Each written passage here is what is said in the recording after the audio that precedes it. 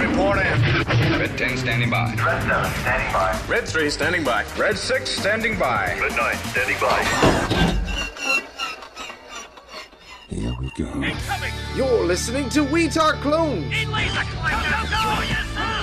Solosound.net's resident Clone Wars podcast. This is where the fun begins. Surrender, Jedi. All batteries return fire. Blast them. And now, here are your hosts, Tom, Steven, and William. Welcome to the Ion Cannon Podcast. I'm one of your hosts, Steven, and I'm joined by my friends and co-hosts, Tom and William. Today, we're excited to have Michael and Christy from the MandoCast and Sabers and Spells, and a lot of other podcasts that I can't name all right now. Michael and Christy, welcome back to the show. Hey. Hey. Welcome back. It's been a little while. We're excited to have you on talking Clone Wars. That's been that's been so cool to have the show back. You know, I have to say, it really is great for us all to be together again. It's just such a wonderful feeling. By the way, I mean, Tom, what episode were we reviewing this week? Well, the funny thing is you did bring up the title Together Again, which happens to also be a title of a song, old one. But in this case, it happens to be the title for Clone Wars Season 7, Episode 8, titled Together Again, directed by Nathaniel Villanueva, written by Dave Filoni and Charles Murray. In this episode, the synopsis reads, Ahsoka bargains, for the sisters' freedom and makes a startling discovery. With the Jedi fortune cookie, you can change who you are, but you cannot run from yourself. Yes, very on the nose fortune cookie, I would say, for this episode. Before we dive into it, curious, Michael and Christy, what are your overall thoughts on the Return of the Clone Wars so far? The arc, or this arc, or the Bad Batch, since we haven't had you on the previous episodes. I was absolutely thrilled, I'm sure like all of us were, for Clone Wars to come back for another season, and especially to get to continue on new stories from where we left off with the last season. Mm-hmm. But so far, I think our favorites for both of us in this season have been the Bad Batch arc, and then we had some nuggets here and there that we enjoyed in the Ahsoka arc. Yeah, Michael? Yeah, I was going to say, I really enjoyed the Bad Batch arc. I mean, I even, one of the things that to me, because I really enjoyed, I believe it was Shinies, back where we first met in 99. Mm-hmm. So I thought it was awesome that they did that homage to him. Of Clone Force 99. Yeah, and I, so I don't know. I really enjoyed that, and then a lot of the, some of the other subtle things and stuff that they did, and I'm curious, where Echo and some of the Bad Batch is going to end up once we see Order 66 happen, because I'm curious. It's like, would they even have the chips in their heads, because the thing is, like, maybe they had them, but they weren't worked or whatever, because they have these different mutations and stuff. So I don't know. I'm just curious to see how it all plays out. That's a great question. I wonder how much of, like, because the Clone Wars had so many different stories. How many of those stories are we going to see wrapped up in the final arc? I suspect probably it's mostly going to be Ahsoka and Rex, and kind of how they tie into the events of Revenge of the Sith, and obviously maybe Maul's story somewhat. What do you guys think? Well, I think at some point they're going to have to tie Ahsoka and Rex at least getting themselves toward Rebels, because that's where they're both going to appear. I think the fascinating part is going to be, let's say, Echo, because he was part of a machine for a long time, and he's, he can integrate with anything. I find it fascinating if he would know that there's an actual chip in his head or not. If it's that type of chip that he can actually figure it out, and maybe he tells the Bad Batch and they take it out. I don't know. Yeah, something I was curious to ask all of you as well, especially about this episode together again, because we all were kind of predisposed to knowing that Anakin was going to come back into this with Ahsoka. This episode title made me think this was the time that was going to happen. See, I thought so too. I okay, thought, it wasn't just me. Yeah. No, it wasn't just you, because I think I brought it up even in last week's episode, that I called it about the Mandalorians in the episode before, but I had a feeling coming into this episode we would see her leave to go to Mandalore, but I also had a feeling that at some point we would see maybe Anakin appear in this episode, so that way the story-wise it would lead better going into the final four. Yeah. But it's not the case. It is fascinating to see how these episodes all play out with how much we know about the future. Right. Like, even just in terms of Ahsoka's personal arc, like, we know so much from how she shows up in Rebels. We know a bunch from the Ahsoka novel. It makes it play out in such a weird way where, like, you kind of know the story beats, but you also, like, maybe they switched up or things change around a little bit, or... Yeah. I don't know. It makes for a very interesting viewing experience, I That's a great point, because think about, like, when the episode was originally concepted and the first draft was written, because obviously they changed the arc a decent amount, but when it was first written, we didn't know Ahsoka's fate. We didn't have Rebels. We didn't have the Ahsoka novel. We didn't have all of these places where she's popped up. We didn't really know what was going to happen to her, and so I think that it may have even had been a little more tense. Like, we didn't really know, would she die during the Siege of Mandalore, and that would help turn Anakin, or would she, or would she survive? I mean, there were all the speculation we had way back 7 years ago, and now we go into this knowing her story. It's a very different way of watching the episodes, and I don't think they're still gonna be exciting. They won't be any less exciting, but it is a very different way of going into the story. Well, I think when it comes to these episodes, and I know I prefaced it last week and I'll bring it up again, I think what we're seeing here is we're kind of seeing her, yes, it's a walkabout, but we're kind of seeing, like, I want to say it's a parallel to what Kanan Doom actually went through. When he had to experience the Order 66 episode, he lost his master. He had to figure out his way in the world. He had to figure out, how can I strike that balance of being a good person, but not going down and being like, a total scoundrel, and still stick up for the little guy, but also protect myself from not, showing that I'm a Jedi. Ahsoka's the same way. And I think when this episode, when it came to Trace and Rafa, I mean, it's her walkabout. It's her to try and figure out how she's going to be. And even in this episode, we know she even considers herself, she's not a Jedi anymore. Okay, Kanan actually got to a certain point to where for the longest time, yes, he was not a Jedi anymore, but when it got into Rebels, he ended up being the Jedi at that certain point. But now we got to see why and how, going into Rebels, of why Ahsoka is not and considers herself not a Jedi anymore. And I think, yes, these episodes are how they are, but we've also known going into Clone Wars, they've had those very soft episodes to where they just want to tell a story, and then everything starts hitting the fan again for the next episodes. Sadly, these four are sticking out because these are only 12 episodes.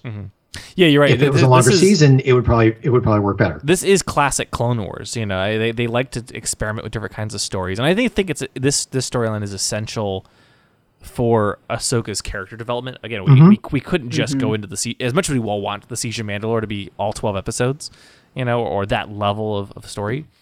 Had we done that, I think it would have felt weird, given that the last time we saw Ahsoka, she was leaving the Jedi. And there needed to be some time for her to kind of process her decision, to think about what to do. And really, that's what this whole arc, and especially this episode, comes down to, is, as the Jedi fortune cookie says, Ahsoka has to realize that she may have left the Jedi, but she's still a Jedi at heart. And there are people who need her out there, and people she can help. And, while I would say it may not be overall my favorite way of going about that, I still enjoyed the arc for what it was, and I loved the way they start to, and we'll talk about this a little bit later in the episode, but the way they start to tie in the different crime syndicates, and we get more of the Pikes, especially now that having seen Solo.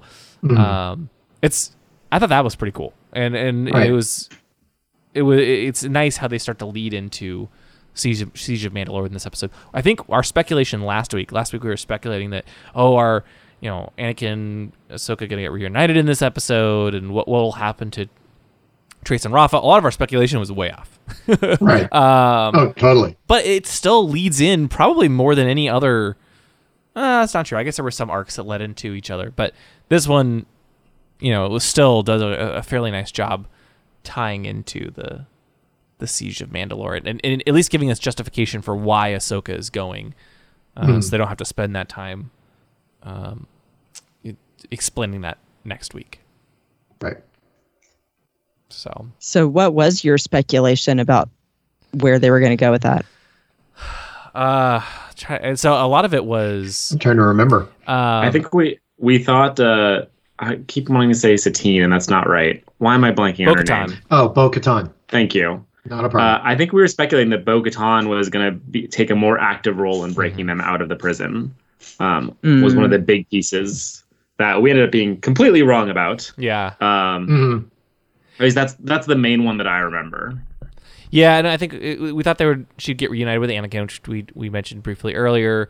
We thought that Bo-Katan and Ursa Wren, which I have to say I loved seeing Ursa Wren involved as well. So great tie into Rebels. Again, one of those nice things that we wouldn't have gotten if this episode was made 7 years ago. And I'm starting to think Ursa Wren may play a very large role in the Siege of Mandalore as well. So actually, okay. This brings up an interesting point that I'm very curious to see. And so, if I recall correctly, Dave Filoni's been listed as a writer for every one of these episodes thus far, right? Yeah, so far. And we know, at least in some of those cases, that's because Dave came back in and did a quick rewrite or tweaked some pieces here and there for the episode. And so, for example, in this one, including Ursula. Wow. Including Ursula. Wrong division. Yeah. That's a clear example. Another good one is when Maul, spoiler, mentions Crimson Dawn, because I don't think Crimson Dawn was a thing at that point in time, right? So cool. So it's one of those things of, hey, like, we've got an opportunity to, let's tweak Maul's line slightly and we can bring attention to, and tie it back into Solo or whatever it might be. But those are all very easy changes to make where, you introduce a couple, maybe a sentence of dialogue. Maybe it's not even that much. Maybe you just need to tweak a word here and there and you can make it work. Introducing a character who's going to play a key role is generally a much harder thing. Right. So I'll be very curious to see if Ursa plays a larger role in Siege of Mandalore, because I'd be really impressed if they're able to work it in that way. My suspicion is they took another background Mandalorian and just renamed her, and brought in. They probably brought in. What's her name? The voice actress who played Ursa Wren. Shamila Devar. Shamila Devar. I'll bet they brought her in to voice the character, and just renamed a background Mandalorian. One of the top ones that are. I don't know. What do you think, Michael, our resident Mando cast host? Yes. Any thoughts on how big a role Ursa Wren will play in the Siege of Mandalore? Honestly, I don't think it's. Well, I don't know, because we know that she gets sort of set up. I mean, if I'm remembering correctly, in Rebels, she gets set up being more of like the head of the Mandalorians, right? Am I wrong in thinking that? At least she's the head of her own clan. Okay, so at least one of the yeah. I don't know. I mean, I think she might play somewhat of a. I don't know. I think she'll be a side character. I think that Bo-Katan will be much more of the focus. She may get like a few lines and stuff, but I think that as far as having any sort of like relevant character development stuff, I think they'll keep that more with Bo-Katan. Yeah. I think that's pretty much what they'll do. Just replace a background character with her so that they can tie into Rebels. Mm-hmm. But the nice thing is, at least to your point, Stephen, Dave Filoni knew what the Siege of Mandalore was going to be, so I don't think they have to change many story beats. in the big moments in Siege of Mandalore, because all Rebels and everything else was based on that story, even though we never saw it. So I think we'll be okay there. But I'm very curious to see what kind of questions they answer. Also, apparently, Death Watch is officially gone. So we're talking about the Mandalorians. We know that Death Watch kind of split up into Bo-Katan's half and Maul's Mandalorian Super Commandos half. But knowing what we know now about Din Djarin being rescued by Death Watch in one of the flashbacks in The Mandalorian, I wonder which half of the clan rescued him. Wow. I think it's got to be Bo-Katan's half, because if you think about the people that would have been left once Maul was there that didn't go with Bo, I don't think that those people would be the group that would care about rescuing anyone else. Yeah, and I do feel like the Mandalorian. I'm blanking at his name again because we heard it in one episode. Was it Din? Din Djarin, yeah. Thank you. Like, his morals seem much more in line with, Bo-Katan and Cruz than the kind of Maul side of things. I have trouble imagining. I mean, there's a lot of time in between there, obviously, but I have trouble imagining him being part of the Mandalorian Super Commando side. Yeah. But I think what we're all waiting for is this is probably going to be the tie-in to saying how Bo-Katan then relates to season 2 of The Mandalorian and how the Darksaber got there. Yep. Yeah.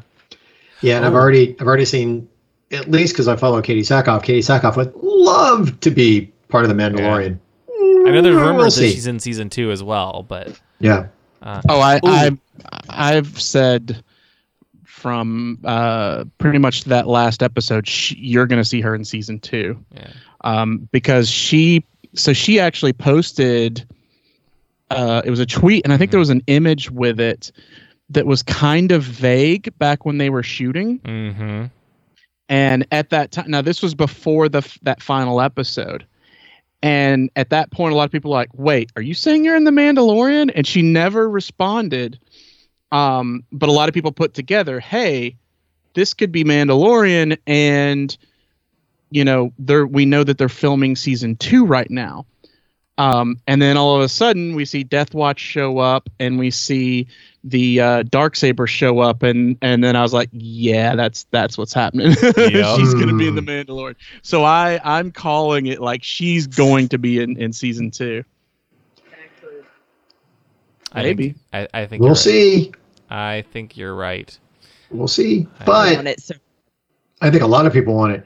But I think what we need to do is we need to get into the actual episode we're here to talk about. Sorry. Yep. No, it's okay. Because actually, no, this has been a great conversation because we covered an awful lot of ground speculating on the next part of this, but we still have to get into how is Ahsoka, Trace, and Rafa going to get off or get out of being captured and get to where they're going to be at the end of the episode where and we've already spoiled it, she meets Bo-Katan and then goes off to the Siege of Mandalore.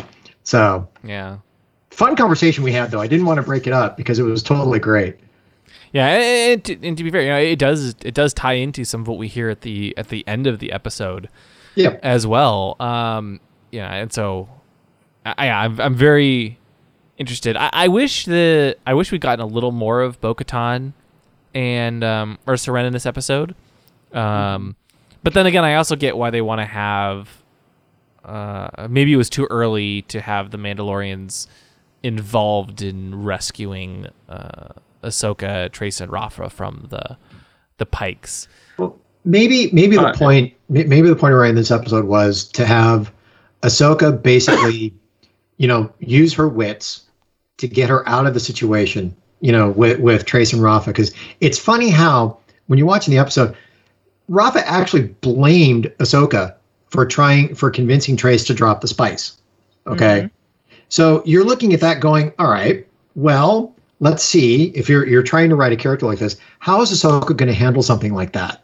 How is that character going to handle and move forward? where it's like, you know what, where Ahsoka's just sitting there saying, it really wasn't me, and we all know it wasn't her. It was just Trace being just it was a reactive thing, just to dump it. But it's just, think of it as the writers putting a character in a situation to see how they're going to get out of it. And then I think when it came to this episode, that's exactly how they're treating Ahsoka. Yeah, I think how they got out of it, the way that was written was interesting. It just, I don't know about you guys, but like we were kind of frustrated that it feels like Trace and Rafa could have been great characters, but all they do is fight. Mm-hmm.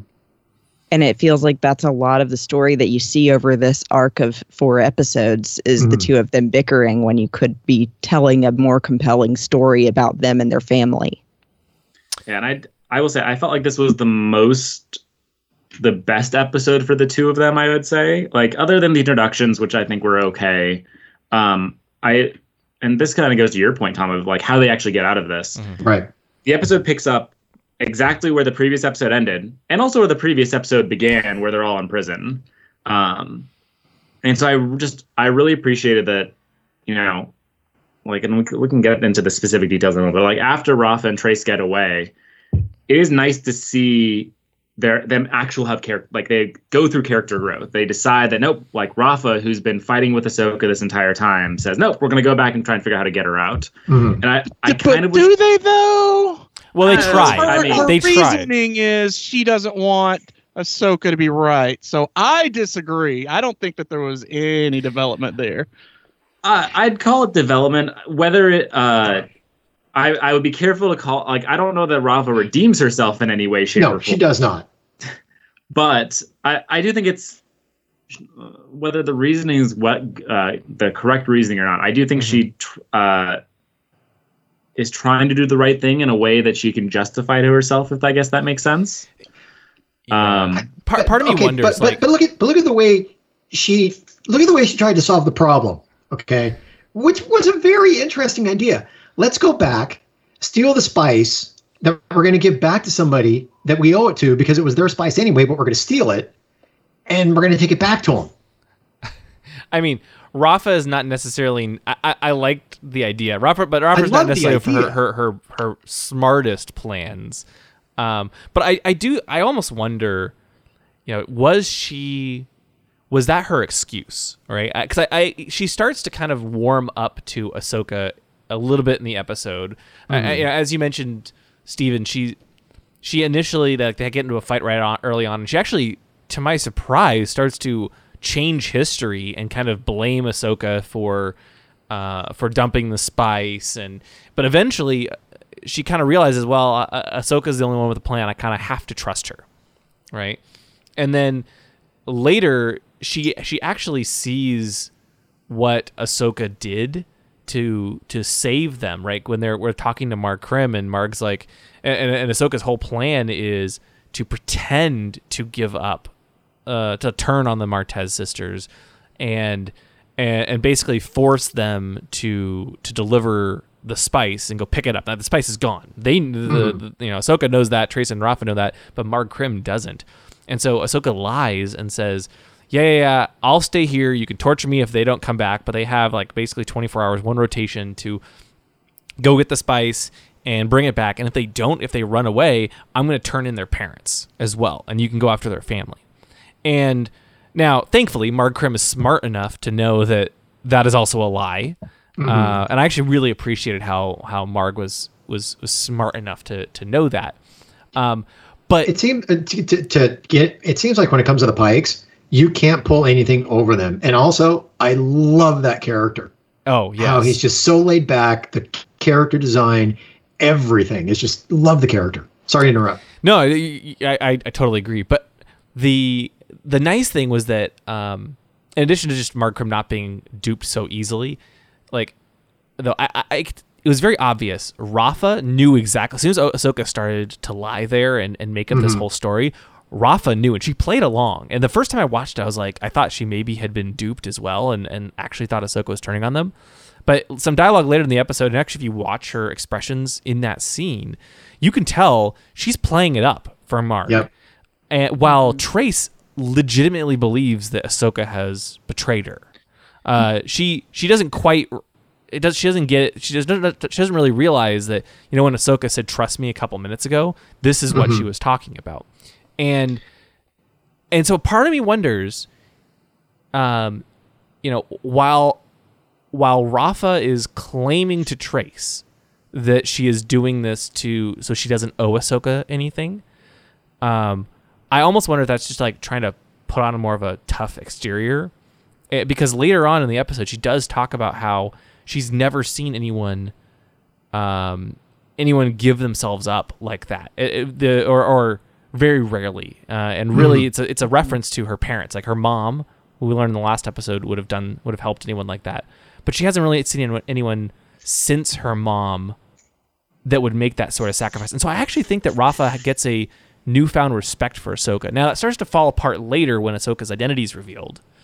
But I do think we get a little bit of character development for Rafa there, and I just think she's putting on a tougher exterior. That's a good point, because it could be that she was saying something different than she meant by saying, I just don't want Ahsoka to be right. She's trying to tell herself that's why she's doing it. Mm-hmm. That's my theory. Yeah. Yeah. It does kind of bug me, though, how naive Trace is to the entire situation. There were a bunch of sequences in this episode where I was a little frustrated is not even the right word. It's I ran with it. I mean, you have to take the situation for what it is. You're watching an episode, you're enjoying it. You know in your back of your head that, you know, this is what it is. You got to run with the situation. The fight scene for them when they're trying to get the spice. Yeah, there was a couple instances in there where you're just like, okay, you're going to go get the pipe. You're going to put it over the guy's head. Oh, it ended up bending on his head, and it didn't work the way you wanted. Trace is similar to her not realizing in what is certainly the most obvious moment of the episode that, like, oh, clearly Ahsoka's lying. Mm-hmm. Trace doesn't realize that.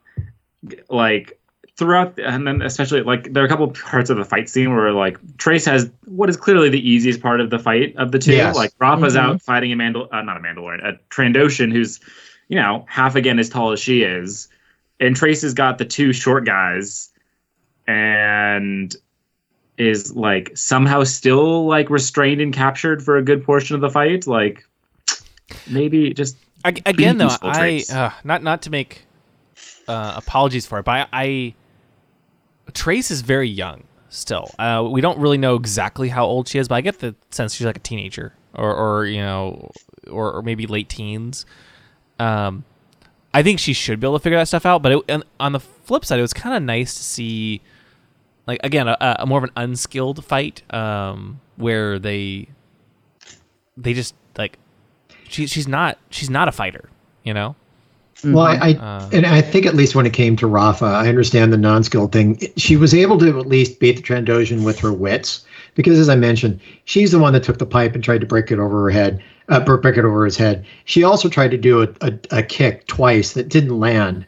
But when she got him on the platform, he had her over his head. She was at least with the street smarts to be able to get up above the platform and basically able to walk away from the fight. Yeah. And boy, when that Trandoshan on the platform, like, falls to his death.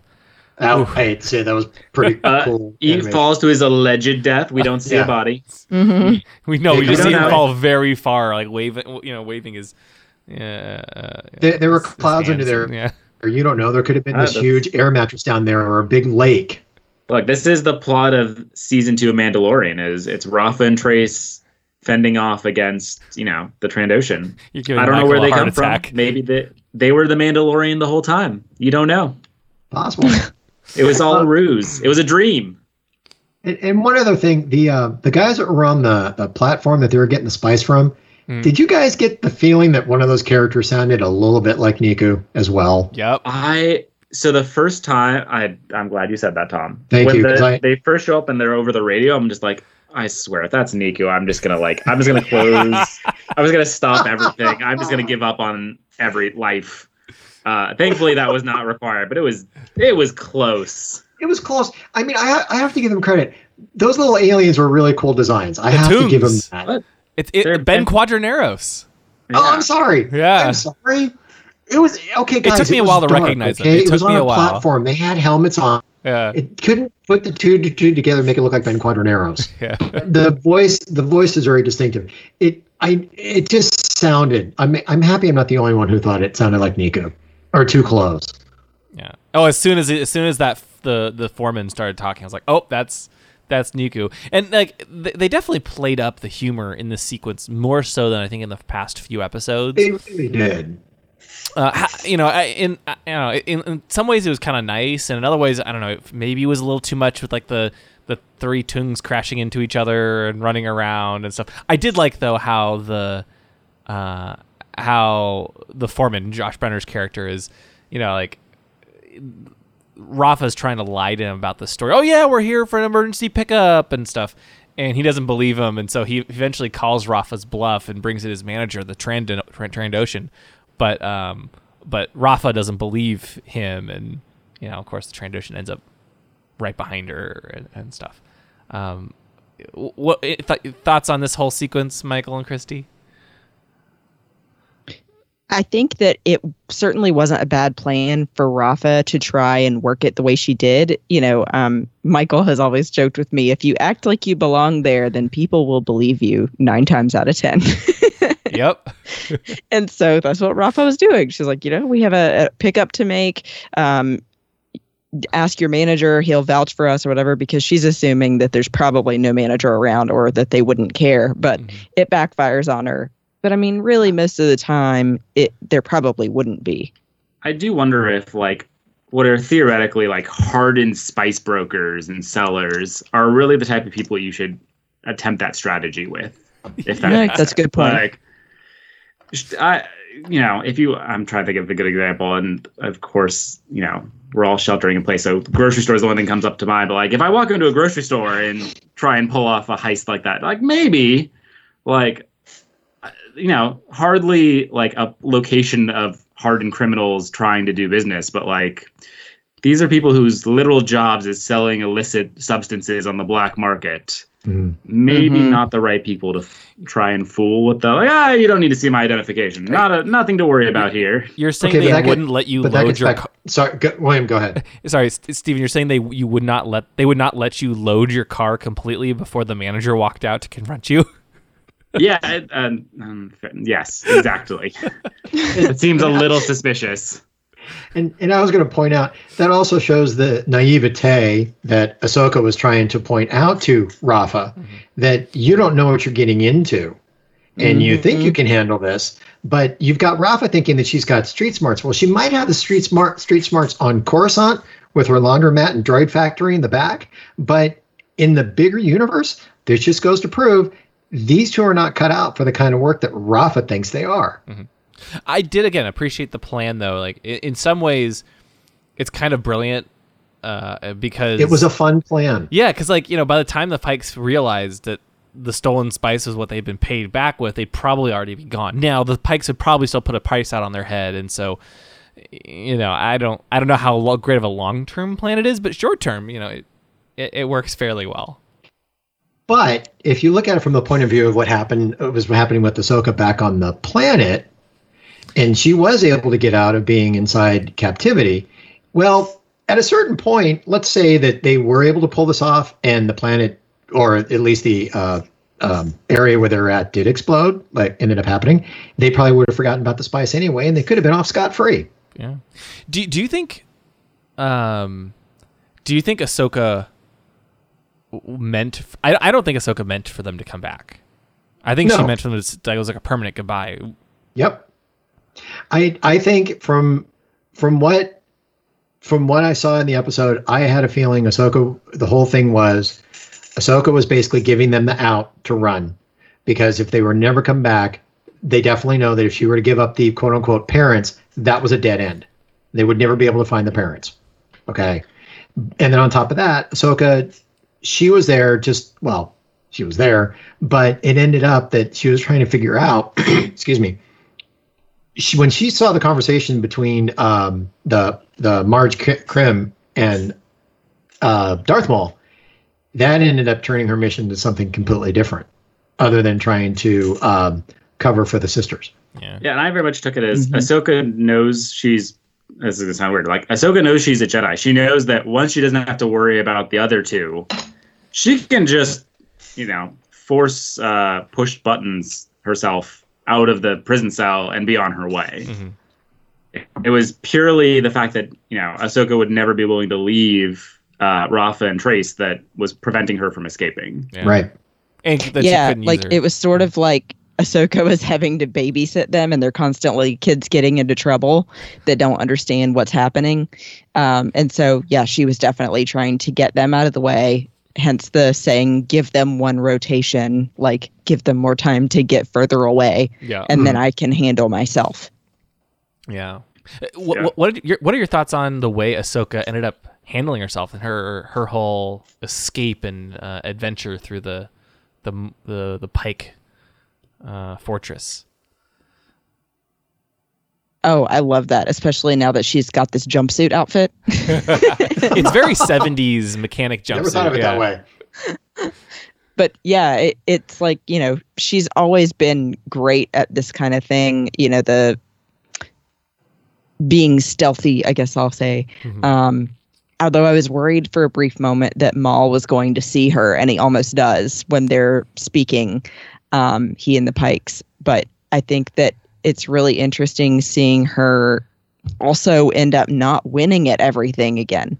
Yeah. She's back to kind of the things that happened to her as a Padawan, where she thinks that she's off scot-free and then gets overwhelmed again.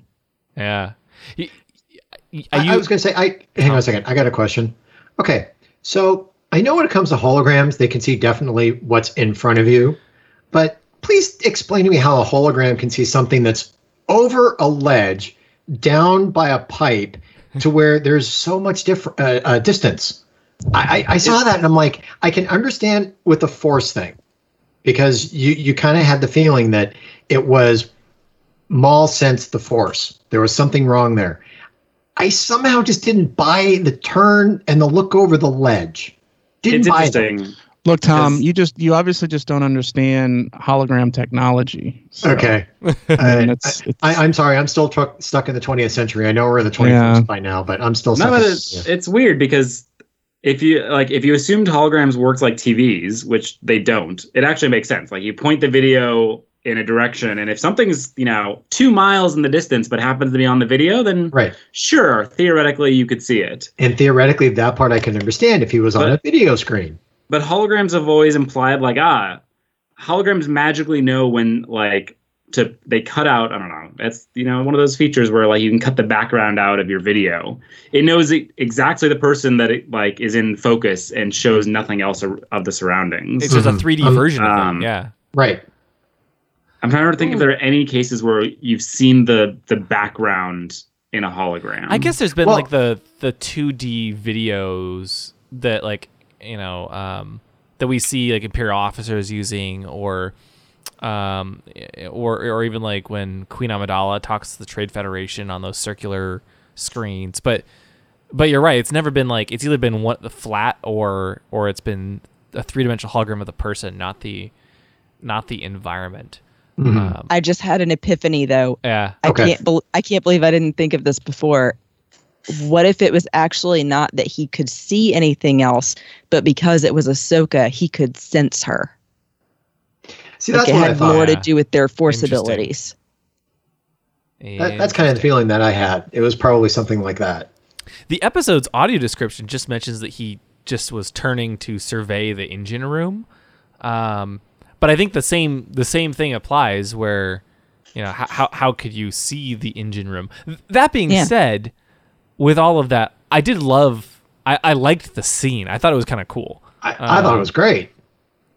Tech aside, I thought it was a really cool little moment where he starts to glance down and she hides behind the still again, or the whatever that metal thing was.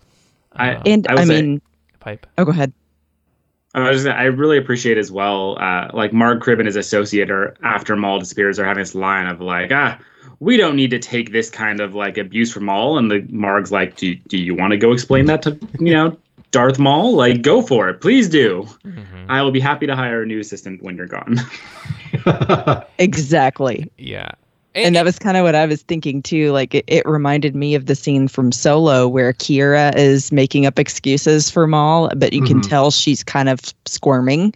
That the Pikes have this same feeling of Maul. It's not like they're working together. It's like Maul is calling the shots, and if you cross him, you're going down. So they're just, going to agree with everything. Yeah. Well, I think Marg Krim's assistant even sat there and said that Maul was trying to pit one against the other within the Syndicate. Yeah. Yep. Yeah. Yeah, I love this dynamic, and I'm very interested to see, where they take this in Siege of Mandalore, because at this point, the Maul Shadow Collective is still active. It's still going. Now I'm sorry. Now as I'm talking, I'm just having this realization. So we've been operating under the assumption that this takes place, I think last we heard, just like shortly. Sorry, I'm all of a sudden changing tactics for a second, changing topics. That's okay. We've been operating under the assumption that Ahsoka's walkabout arc happens shortly after she leaves the Jedi. So that would be in, still in just early on in season 6, basically, right after season 5. However, she goes off with Bo-Katan to Mandalore. I mean, I guess maybe she's on Mandalore for a little while before the next episode, but this arc, in theory, takes place before the Bad Batch arc, unless they change the ordering of it. But originally, this was supposed to happen just a couple days or weeks after she leaves the Jedi, in which case we would have had the Order 66 arc, the Clovis trilogy, the Disappeared duology, the Yoda arc, Crystal Crisis on Utapau, then Bad Batch, Dark Disciple, Son of Dathomir, and then Siege of Mandalore. See, and to a certain extent, I'm wondering, I almost get the feeling that it does feel like you're right. This should have happened before the Bad Batch episode, but there was a part of me thinking that maybe in reality, both episodes could have been running parallel, to where we don't know technically, or we do know kind of in the timeline of where this all happened, but it just had that feeling that both of these were just running in parallel to each other. Bad Batch was happening at the same time as Ahsoka did her walkabout. I'm guessing this happens first, and the honest answer is probably they know this isn't the arc to start off the Return of the Clone Wars with. Absolutely. Yeah. Yeah. Like, if this had been the first 4 episodes we'd watched, I mean, not that I have access to the viewership numbers for Disney Plus, but I suspect Clone Wars Season 7 would not be doing nearly as well as it otherwise would be. Like, Bad Batch is just a much stronger arc in general compared to, I don't know, the Ahsoka walkabout arc, I guess we'll call it. Yeah, like, I think you had to have the Bad Batch arc as a hook to pull people back in more initially, and then you can kind of explore more, maybe some different stories you'd like to tell in the midst after that. Exactly.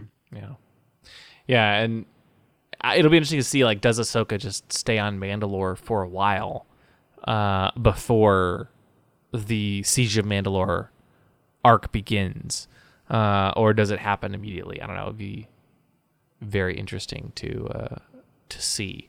But because otherwise, maybe this arc has to span, like, I don't see how it could possibly span all the way from when she leaves the Jedi, or shortly after she leaves the Jedi, to right before the end of the series. But either way, I think I kind of digressed a little bit. But I loved how we get to see all of the dynamic between the different aspects of the Shadow Collective, which are still around right now, the different crime syndicates. We get the Crimson Dawn reference, which is so cool in the in Son of Dathomir, the Son of Dathomir comic. I actually just went back and reread it yesterday, preparing for the Siege of Mandalore next week, and we see, obviously not Crimson Dawn because they weren't written when the comic was released, but they didn't exist. But all the other crime lords were kind of doubting Maul's plan, and they're definitely kind of trying to one up each other, and they're all in it for themselves unless Maul gives them a direct order. And so it's really cool to see them all afraid of Maul. Like, Marg Krim is more worried about losing the spice because of what Maul is going to do to him than the monetary loss, and it's cool. That just shows the power that Maul has. Yeah. I mean, they probably all realize that he's got force powers. They also realize that he can off you in a second. So, of course, you're going to be scared of the guy. Yeah. Yeah. Or because of how bitter and angry he constantly seems to be more than the rest of them, that he could possibly be into torturing people. That's very true, too. Just Maul cannot lighten up. Something tells me that the Pikes are wait a sec. We know they're no stranger to torture. That's literally what the second, I guess the yeah, they do that to episode. Rafa. Yeah. Just seems to be, it's part of the MO. That's what happens when you go into the spice business. And if Rafa had read the Spice Runner's manual, she would know that too. But well, I do have to say one thing about the Pikes. Their design is just the coolest. Yeah, I love the Pikes. Yeah. And I'll tack on, I never saw, obviously we never saw the original episodes, but like, I would bet money that if this had aired 7 years ago, all of the Pikes would have all been one model effectively. Like, all the Pikes have the one helmet on, but instead we get to see them without helmets, some with. Sure. Like, just the variation makes it it's so awesome to see. Just like the type of detail they're able to add into this show. Mm-hmm. Now that they have a little more budget or time or whatever the factor was, our technology's advanced 7 years. That probably helps too. Yeah. Mm-hmm. Yep, it is. It's really cool to see. Also, I just liked how Ahsoka, again, she kind of can't resist being a Jedi, as the fortune cookie alludes to. And as soon as she finds out about she manages to escape, and she stumbles upon an artillery room with a lot of big guns, and she just grabs the thermal detonators and starts planting explosives throughout the engine room so that she can take down the Pikes all at once. And ultimately, like, she is able to use that as a distraction, but in the process she learns of Maul's location on Mandalore, but is quickly captured. Mm-hmm. Do you think, like, so we find out, we talked about how Bo-Katan ends up taking Ahsoka to Mandalore. What is the purpose of Ahsoka discovering Maul's location as well? I think it's. Go ahead, Steven. I think it shows that, as the kind of fortune cookie implies, like, Ahsoka is still a Jedi. She, like, maybe not in name, but when she finds out that Maul is up to something, her reaction isn't, well, that's the Jedi's problem. Her reaction is, I need to go and see what I can do about this. Mm-hmm. Like, to me, that's what that kind of sequence is all about, is just Ahsoka, engaging, basically. I think it also helps because you've got the Mandalorians and Ahsoka now on the same side to go solve a problem, which is Maul on Mandalore. Yeah, I agree with you both. I think that Ahsoka is the kind of person that, although she, in name, doesn't consider herself part of the Jedi Council, she still respects and agrees with their morals, and upholds that as a person. And so she's always going to be the person that if she sees something bad happening, is going to jump in, regardless of whether it's on behalf of the Jedi or herself. And we see that again later in Rebels, that she's out there on her own doing things and trying to make everything better. So I think that it makes total sense that Bo would be wanting to bring Ahsoka with her to Mandalore to fix the Maul problem. Mm-hmm. Yeah. And it also gets back to, when you get back to the episode and you got Trace and Ahsoka and Rafa, they're in the mech bay, and, Rafa at that point appears to have a change of heart. And that's when they finally find out that Ahsoka basically left the Jedi, Jedi Order. And I found it surprising when the two of them were just like, you can do that. But then Rafa, sits here and basically tells Ahsoka that, you know what, you may not think you're a Jedi, but you certainly act like one, or at least how Rafa wants the Jedi to be. And Ahsoka cannot get away from that, mm-hmm. because it appears that even though the Jedi Order has lost their way, and Ahsoka feels like, or actually Ahsoka left the Jedi Order, she is basically now probably more of a Jedi than anybody within the Jedi Order are at this point. and she can't walk away from that. Yeah. Mm-hmm. You're totally right. Yeah, she I think we talked about this an episode or two ago, but she is one of the most.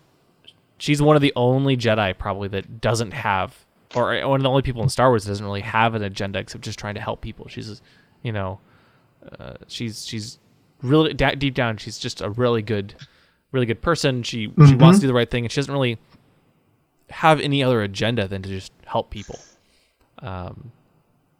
So, she's such a great character. Yeah. In this episode, we finally get the payoff though, between of Ahsoka's she's a Jedi, right? Trace and Rafa find out, mostly because Marg Krim, Ahsoka tells him, hey, she tries to get him to not hurt Trace and Rafa, saying that, oh yeah, they're not Jedi, they don't know anything about me, and of course he instantly turns that on her, and as soon as Trace and Rafa show up with the spice, he basically drops this bomb on them, that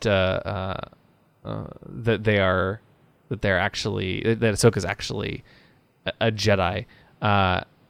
And we kind of get this whole range of emotions, from the surprise that she can leave a Jedi to being upset about that Ahsoka wouldn't tell them.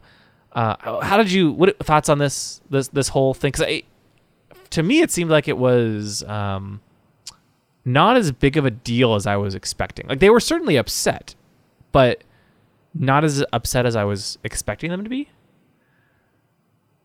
Yeah, I felt similar, honestly. Like, it just kind of, it's thrown out. We get a little bit of resolution, as Tom pointed out, like, the line about, you're the type of Jedi that I would prefer to see. But like, other than that, there's not,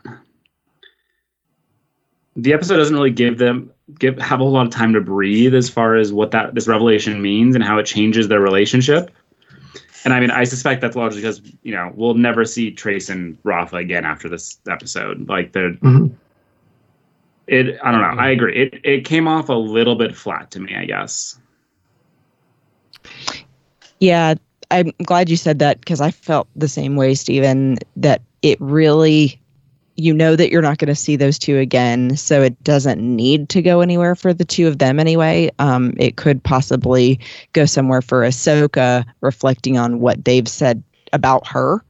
But otherwise, I mean, I think that maybe they could have at least written it a little bit better as far as how that makes Trace and Rafa feel in the moment, more than just surprise. Because, I mean, originally they said that they feel Jedi are responsible for killing their parents. So you would think they'd be more outraged and angry finding out Ahsoka's a Jedi than just, you're a what? Right. And to be fair, like, I totally agree with you, Christy. To be fair, like, I think that it's very possible that, they, having gotten to know Ahsoka, they realize that not all Jedi are like that. It kind of tempered their reaction a bit, but it seemed just a little bit anticlimactic, given that they'd been building to this the whole time. And sure, they were upset at first, like, why didn't you tell us? You should have told us in the prison last episode. And then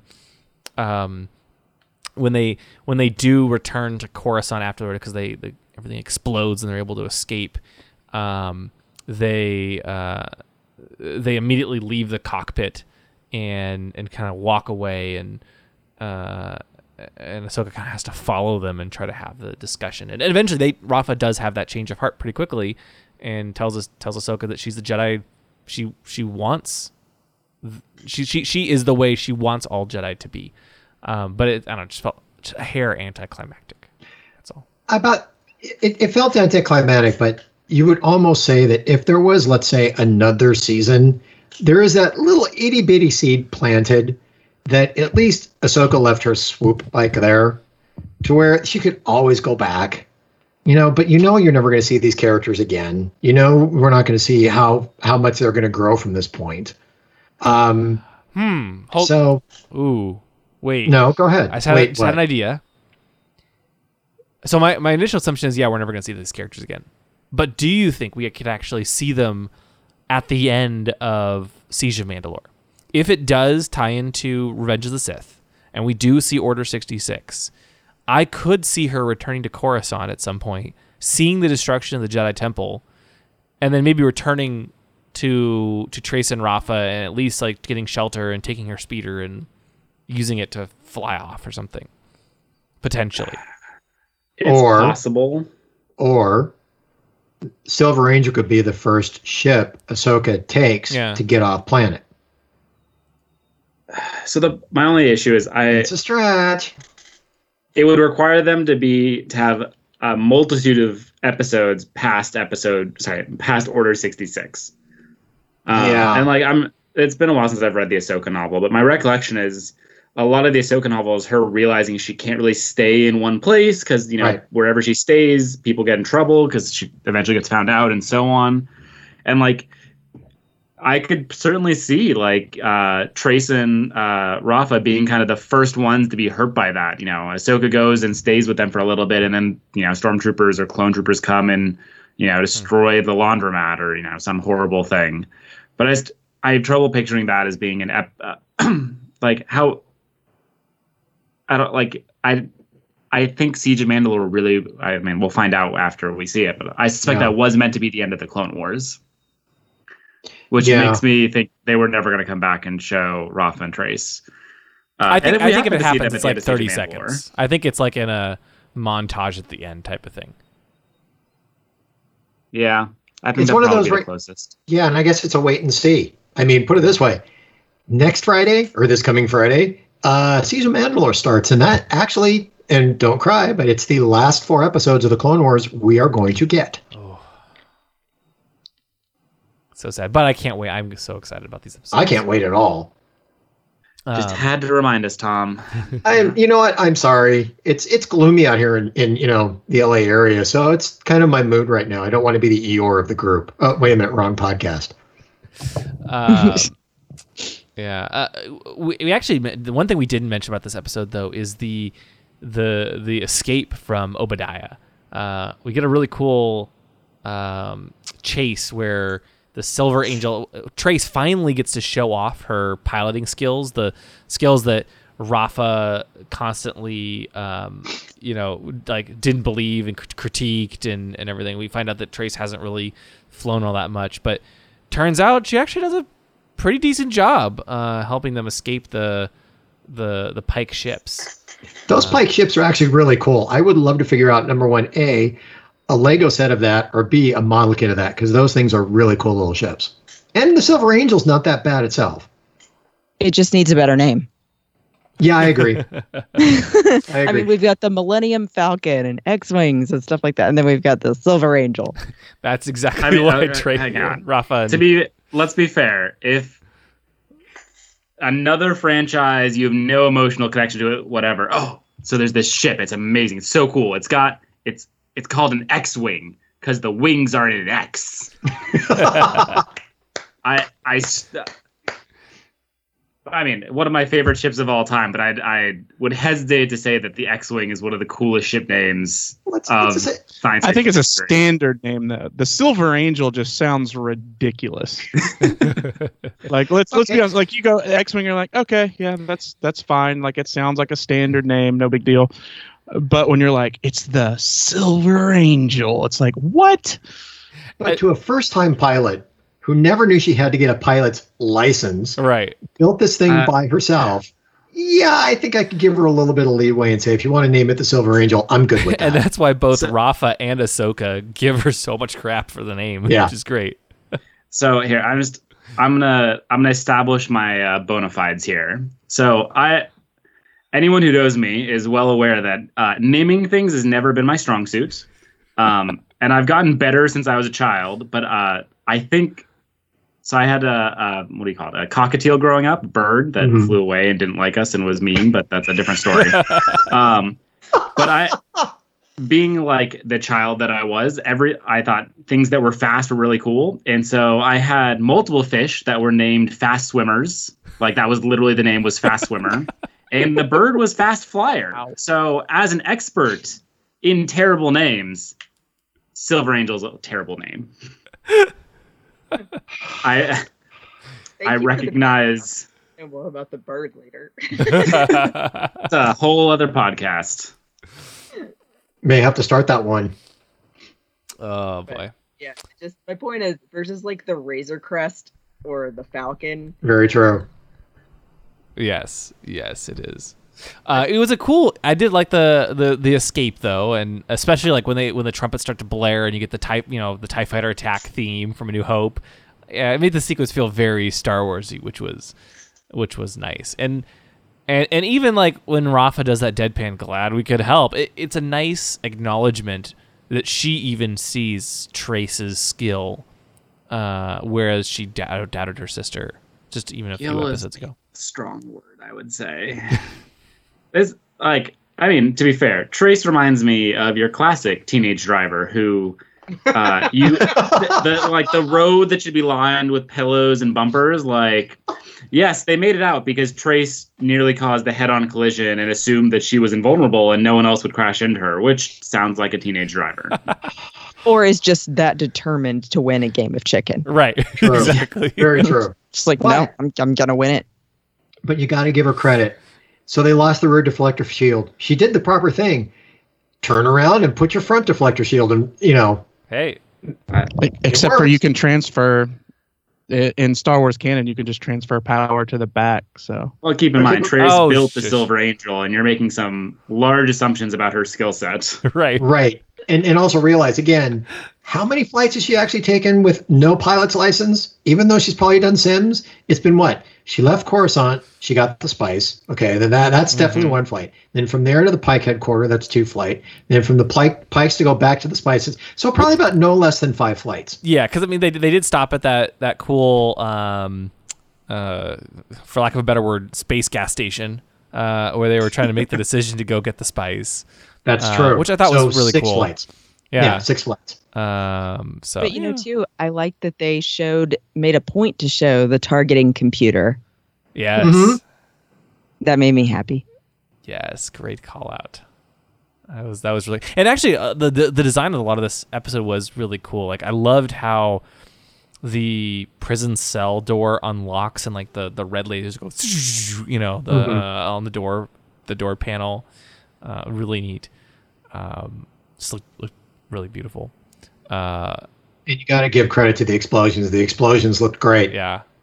Mark Krim's throne room was surprisingly simple, given how ornate the rest of the place was.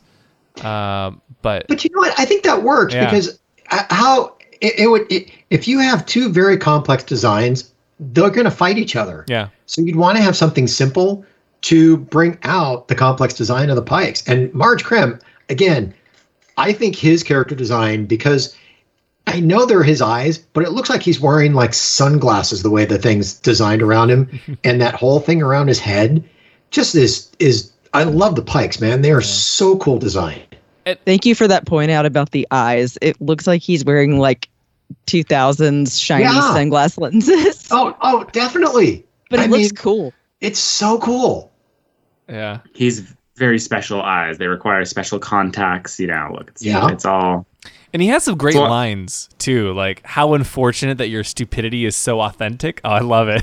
That was a good one. Oh, it's so great. It was so great. But yeah, so they get back to Coruscant, and thankfully the Martez sisters, because now Mark Krim thinks they're working for the Jedi, they're safe from reprisals. And that's when Bo-Katan and Ursa Wren finally show up. We talked about them at the beginning of the episode, but I was surprised they didn't. They mostly spent the episode just watching what was going on, but maybe they didn't want to get involved. And it wasn't until the Silver Angel left Obadiah that the Mandalorians and their gauntlet fighter kind of followed them through through space in a very scene that felt a lot like Boba Fett following the Millennium Falcon in Empire. Yep. Yeah. But yeah, so Bo-Katan shows up and she recruits Ahsoka, and it's Trace and Rafa that are the ones who encourage Ahsoka to go in and help. in particular, the Ahsoka's line about how if she goes down this path, she's afraid where it will lead. I guess she's still hesitant. It sounds like she knows this will lead, that this will take her back to the Jedi, but that she doesn't really want to go back. Is that the impression you all get? I think so. I mean, it's in line with what we see of her in Rebels, where she very much does not consider herself to be a Jedi, even though in spirit she certainly is. But I think that fits how she's feeling here. She doesn't want to go back to the Jedi, even though she's clearly acting in in the way that the best Jedi do. Mm-hmm. Yeah, I think her issue is that probably how any of us would feel if you went through what she went through, being blamed for something that wasn't her fault by people she thought she could always trust. I don't know that she will ever forgive them. And so I think that's the thing where she's saying, I'm afraid of where this will lead. She's still, although she's still wants to be a good person, she doesn't want to go back to being part of the Jedi Council. Mm-hmm. And she may not even be wanting to face Anakin again because she'll feel guilty for leaving, even though she felt it was the right choice for herself. Mm-hmm. I don't know. Yeah. I don't know. It's something that, when it came to these 4 episodes, think of it this way. They all had to lead Ahsoka to this point. She's done her walkabout. She's had her experience away from the Jedi Council, experience away from Anakin. But in some way, somehow, because of her background, because of who she is, she will always circle back to somehow being connected to the Jedi Order. And she's going to have to somehow deal with that going forward. Especially as, Stephen, you mentioned earlier, when it comes to the books, the Ahsoka book, it is true. She's always on the run because it's the Jedi Order. And regardless if she feels she's a Jedi or not, it's still something that's there because she just cannot walk away from being a version of a Jedi. It's who she is. Yeah. Question for you guys. Now that we've discussed the episode, what do you think the title refers to? Because it's not Anakin and Ahsoka who our original assumption from the title, or from a couple, from last week. Who is I actually have no idea. Now that I hadn't thought about it, but as soon as you asked the question, I'm like, I don't know. I was thinking at this point that it meant Ahsoka and Bo. Okay, I'm going to try and go existential on this one. Maybe it's referring to Ahsoka basically coming to the realization that regardless of who she wants to be and who she is, that part of her, of being the Jedi that she walked away from, is now, you can't. So basically, she has to be, again, a Jedi. So basically, she's together again. With the Jedi. Interesting. Well, not so much with the Jedi, but with that part of her that she tried to walk away from for being a Jedi. So it's basically more of a personal thing, to where she tried to split herself to walk away from being a Jedi, but she can't leave it. So she's basically whole again. Interesting. Yeah, the only thing that comes to mind is, you could argue that the relationship of Rafa, Trace, and Ahsoka has been broken over the past couple of episodes, and at the end of it, they are together again, and that their relationship is okay. But even that feels a little bit like a stretch to me, so I don't feel too good with that answer. I think the obvious answer is that the Pikes are together again with their their spice. You have a good point. Mark Krim was not sliced in half by Maul, so his body parts are together again. God, I'm gonna go again back to the Jedi. Read the Jedi fortune cookie again, to where you can change who you are, but you cannot run from yourself. Yeah. That to me, I think, basically is saying that now Ahsoka, because of this little walkabout, she left the Jedi Order as a broken person. Okay, and now she's done this walkabout. She's come to the realization that, let's say she's not broken, but she can't walk away from that half that she tried to get away from. So now she's basically the whole person again. She's herself again. So she's together again. Put together again. Yes.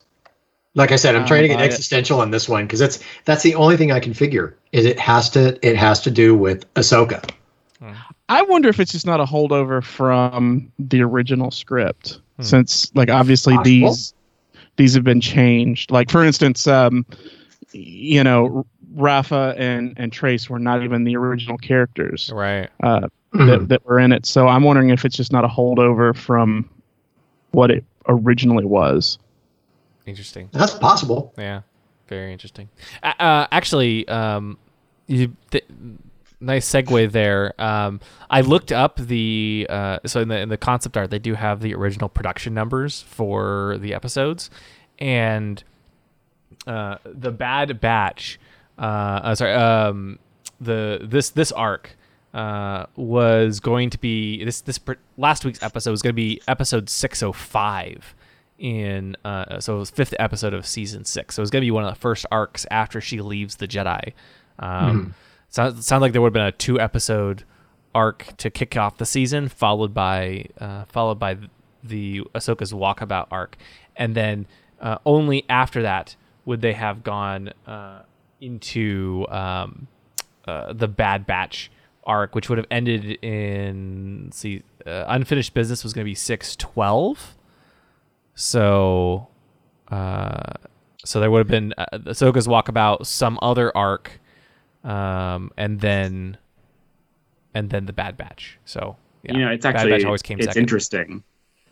I bet you this arc was actually farther along when they were doing the Netflix series, Clone Wars, like the Lost episodes. Mm-hmm. And they probably didn't release it because can you imagine if the Lost episodes had ended anything remotely like what these episodes ended with? Like you end with Bo-Katan and a tease of the like Siege of Mandalore. Yeah, you can't do that. Which you then can't go to because of course that's clearly the season finale would have been probably not nearly as far along. Like it's interesting that you had to release this episode, this arc with the Siege of Mandalore arc. There was no other way to do it without either gutting the episode, like the last 2 episodes of some of the like, I don't know, the finale of it, I suppose, which I don't think would have worked. So I'm not surprised it was at the beginning of the season, but I'm sure it led to some very interesting problems they had to try and solve. Yeah. Fascinating. Also, along those lines, from a production standpoint, interestingly, this is the first episode directed entirely by one of the newer directors, Nathaniel Villanueva, as well as Saul Ruiz, who did a lot of Star Wars Resistance and I believe Rebels as well. But all the previous arc episodes in this arc and in the Bad Batch, both the original directors and writers and the newer ones, because they didn't bring the writers back, it sounds like, but everyone got like co-credit with the new people being brought on being credited first, and this one was entirely directed by Nathaniel Villanueva. So really interesting to see kind of just how far along this episode would have gotten. They clearly hadn't even done enough that the original director would have gotten credit, which presumably would have been Brian Kalin O'Connell, given the pattern that they were following, where it was, they kind of kept rotating between Kyle Dunleavy, Stuart Lee, Bosco Ing, and then Brian Kalin O'Connell. They just kept rotating through the directors. If you look at the pattern through the later seasons, so yeah, kind of interesting. Just to see like, from a production standpoint, how far they may have gotten. I'm sure they got somewhere through it. I don't know exactly what the rules are on what percentage of an episode you have to work on in order to be credited, but interesting to see. And I will add too, I think that this episode was the strongest of this arc. Mm-hmm. But that in general, the arc was not as strong as the Bad Batch arc. Like I just wanted to see, from the first 3 episodes in this arc, more story for Ahsoka. Yeah, I think that's reasonable. Yeah. So let me ask you, Christy, like, I don't know, on a scale of say 1 to 10 Wampa Rats, how did you? Where would you put this episode if you, Let's you get into had the to ratings. give a Go rating ahead. to it? Making him go segue. first. Thank you. I thought it was very subtle. Just for this episode, not the arc, right? Yeah. Yeah, just the episode. Okay.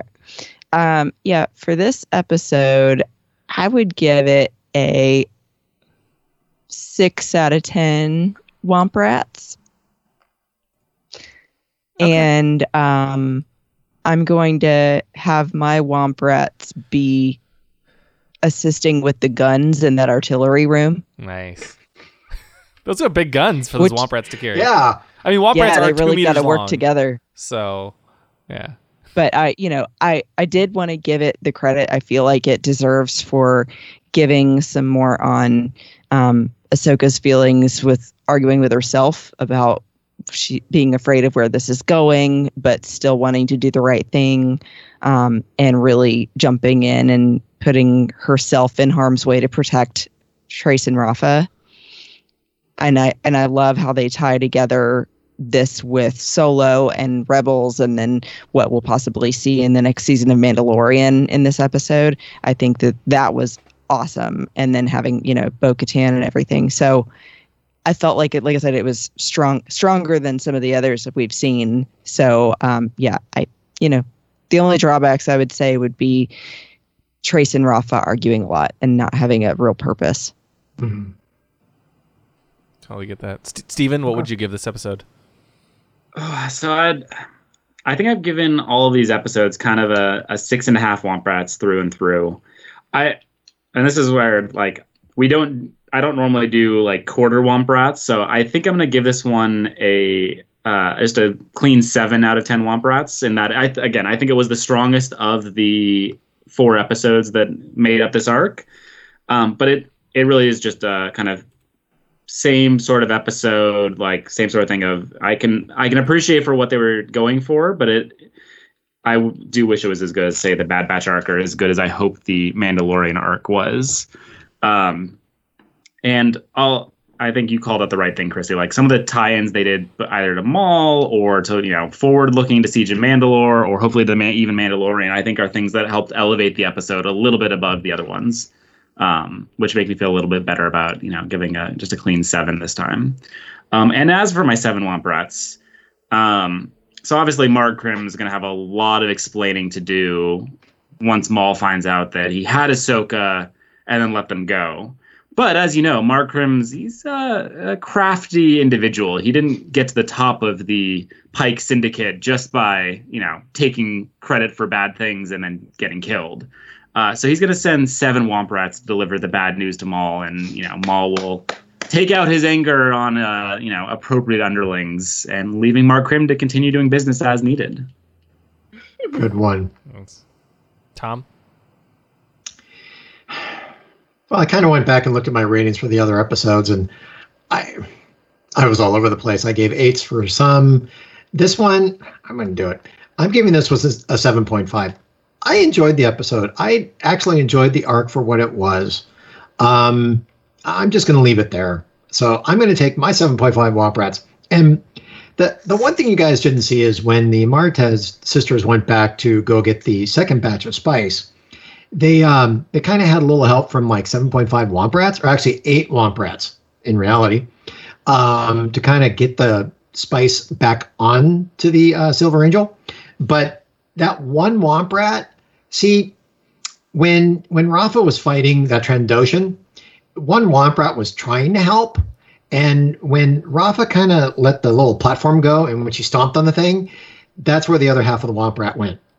It's unfortunate for the Womp Rat. Yeah, I know. So anyway, long way to get there. Michael, how would you like to go next? Oh man, I think when you look back at, we're at 7 seasons of the Clone Wars now, and you look at the episodes, and this is definitely one of them. I think you really have to ask yourself not just how many Womp Rats, but ask yourself about the Womp Rats themselves. Like, who are they? What's their story?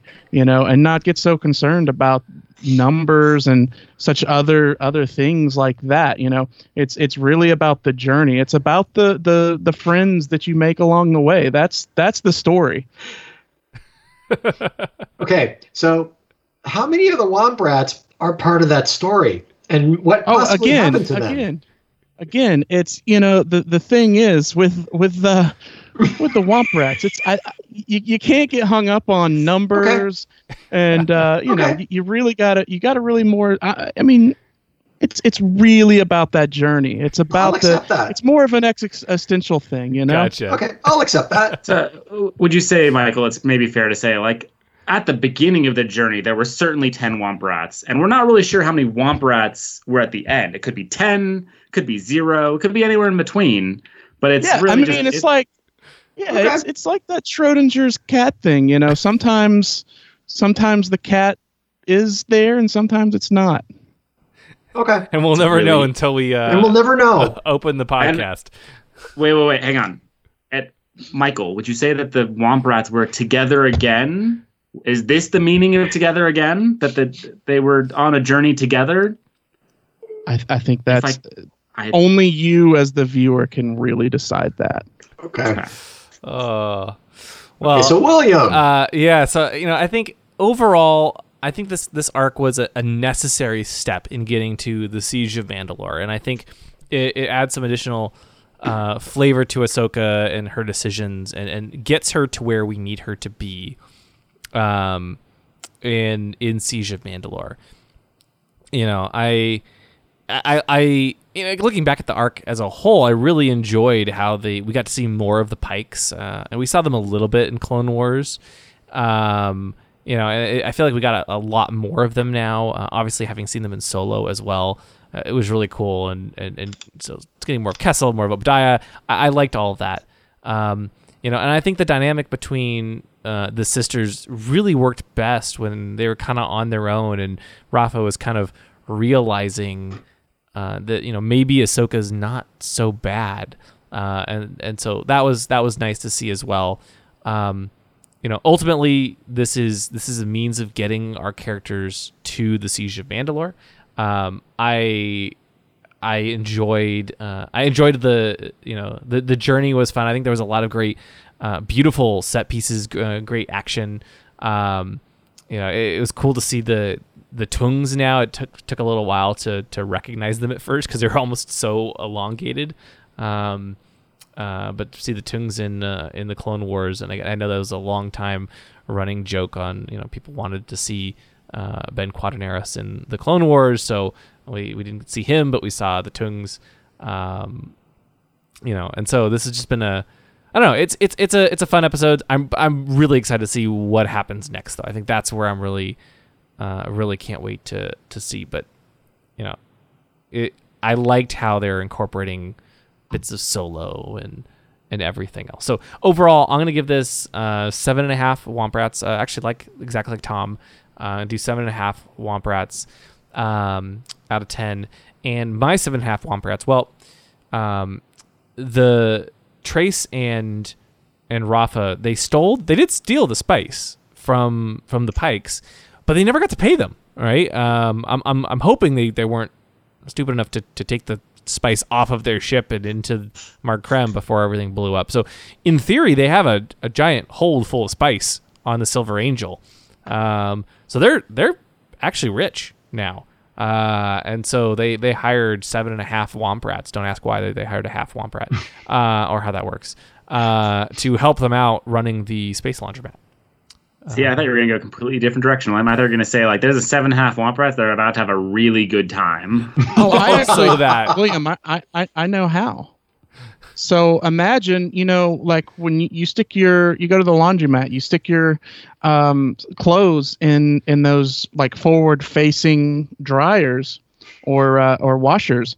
There's actually another bin basically on that other side, and then the Womp Rat just starts running. And that's what starts spinning it. They're powering the dryer. Yep. Oh, fascinating. Yes. Yes. Good one. Actually, hang on. Here's my other idea. We don't like spice has a lot of uses in the Star Wars galaxy. We know it can use for medicine. We know it can use for illicit substances. Little known fact, also makes an excellent laundry detergent. So the Martez sisters are good to go for their laundromat for the next couple of months. It's really nice. Very expensive laundry detergent. Yeah. I mean, if you want the quality stuff, William, of course you gotta put out. They don't call it liquid gold for nothing. So on that note, yes. Oh, they just have a lot of dirty clothes, and they were desperate. Yeah. Mm-hmm. Yeah. Oh boy. Yeah. So on that note, we'll coming up on Ion Canon, we have the Clone Wars Season 7, Episode 9, Old Friends Not Forgotten. The start of the Siege of Mandalore arc. In this episode, Anakin and Obi-Wan must decide whether to help Ahsoka pursue Maul, or rescue Palpatine. Ooh. What's he gonna do? I have no idea. That makes me think. Misa don't know. That makes me think that we may see more of Revenge of the Sith than we are expecting. Or this is the last episode for Anakin and Obi-Wan. I think so. Mm-hmm. Yeah, and I think the rest of Revenge of the Sith will be seen through Ahsoka's eyes. Yeah, we already saw. Sorry, Christy. Oh yeah, you're fine. Because we already saw some of that Revenge of the Sith Anakin at the last episode of Bad Batch for sure. Mm-hmm. Yeah. So I'm excited. Yeah, will this be the beginning of the Battle of Coruscant? We'll find out. But it's very interesting. And definitely very, very excited to see this. The episode title for the next episode, I won't say it, but I think they're going for a very fun and unique style.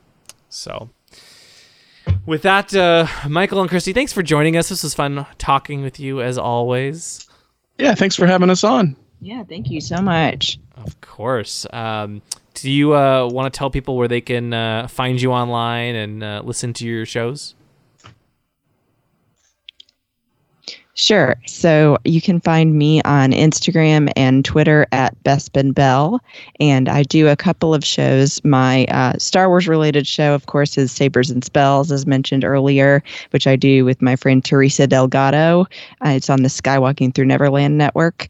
And then I also do a show with my friend Matt Rushing once a week called the 602 Club, where we cover film, TV, and book reviews. Awesome. That was Very just cool. on the podcast 2 weeks ago. I think 2 Yeah. weeks ago. So yeah, it was fun. No, it's always great. Michael, you do the Mandocast. I do, which you can just find over on Twitter at the Mandocast. In fact, it'd be at this point probably the second to last episode you were on, and we were talking about Clone Wars, but older Clone Wars. And we went back to, I keep wanting to call it Mandalore Lost, but no, the Mandalore plot. So yeah, going through talking about all of the things that are building up that are tying in with the Mandalorian back during the Clone Wars, and then of course once we get through Clone Wars, we'll be then moving on to Rebels. Yeah, so it was so much fun to be on. So thanks for having me, and you do such a great job over there. But yeah, so if those of you haven't go check out all those podcasts. It's always fun to have all of our friends and fellow podcasters on the show to talk about Star Wars. It's always a good time. But yeah, that's it for this week. We'll be back next week with our review of Old Friends Not Forgotten, with the start of the Siege of Mandalore. Thank you for listening to the Ion Canon Podcast, your source for entertainment reviews from a galaxy far, far away. For over a decade, Ion Canon has covered every corner of the saga, from the films and animated series like The Clone Wars and Rebels, to books, comics, games, and more. If you like what you hear, please rate us in your favorite podcast client. Your review will help this show grow within the Star Wars community. We can be found at our website, ioncanoncast.com, and you can follow us through Facebook and Twitter. To email us, you can do so at contact@ioncanoncast.com. The Ion Cannon podcast is not associated with Lucasfilm, the Walt Disney Company, or any and all of their respective trademarks or copyright holders. Any opinion expressed on the show are that of the hosts. This podcast is a production by fans, for fans, and is copyright 2018.